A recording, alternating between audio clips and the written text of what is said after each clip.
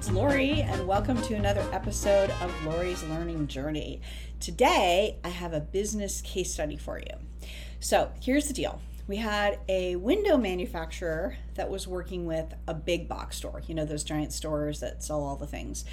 And the big box store was installing the windows, and the windows kept breaking, like over and over and over again, but not everywhere, only certain parts of the country.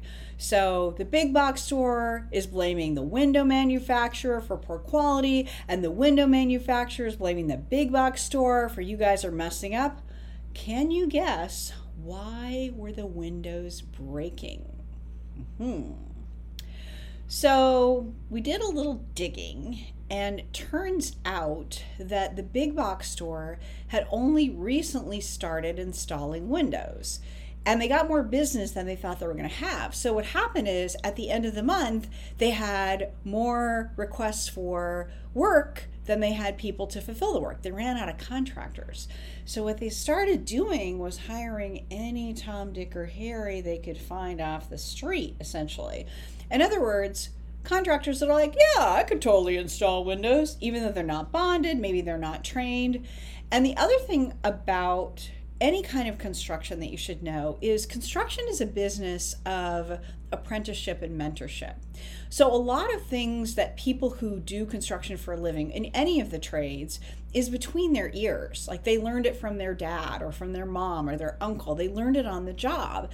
And so the combination of these two things led to the following circumstance. The low quality, less qualified contractors were coming in, and they were doing two things wrong. First, they were measuring the windows incorrectly. And secondly, they didn't know how to install the windows. So they would send, because, you know, how to measure windows. Think about it. Like, do you do it all the way to the end? Do you leave a little margin on either side? So they would order the wrong size based on the wrong measurements, and the windows would break. And then, fun fact, they would take the same bad measurements and reorder the same incorrect window over and over and over again. Meanwhile, the window manufacturer's having to pay for all this. Yikes. So, can you guess what the solution was? Two parts. First of all, the window manufacturer realized they didn't need to take control of the situation. So they created a piece of software on their tablet so that anyone that was going out to install their windows would use the same software, and that knowledge that had previously only been between the ears of our contractors was in the software, so everyone's measuring the windows the same way.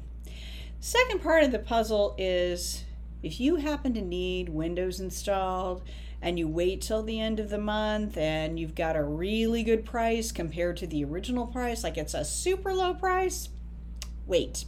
Better to have a quality installer do the work. So now it's your turn. What problem do you have in your life with a company, with an individual, within your organization, within your life, where you are just mad? You're like blaming this person or blaming this company, like this is not working.